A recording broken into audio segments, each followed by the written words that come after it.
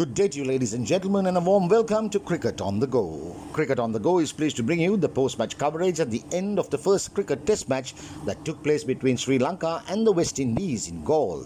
This following report is brought to you courtesy Grand Park Arena. Rain eludes Windies as Sri Lanka win first test.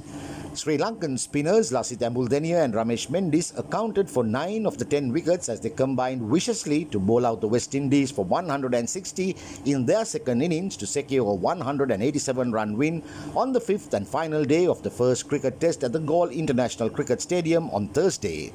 There was nothing that stood in the way of the Sri Lankans as the West Indies had only expected rain to save them, which never happened, and it was only a matter of time before the home team took the balance 4 wickets after the visitors resumed from an overnight 52 for 6.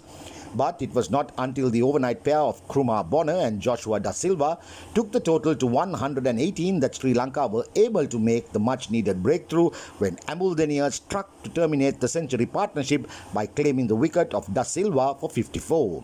The pair had defied the Sri Lankan spinners in the rain-disrupted match for as many as 44.4 overs, taking the score from 18 for 6 in the face of a 348-run target.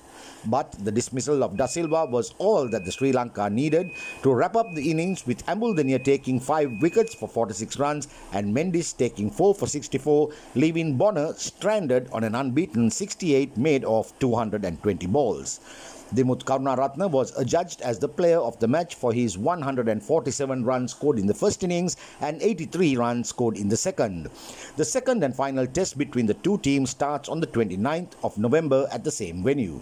Scores: Sri Lanka first innings 386, West Indies first innings 230, Sri Lanka second innings 191 for 4 declared, West Indies second innings 160 all out.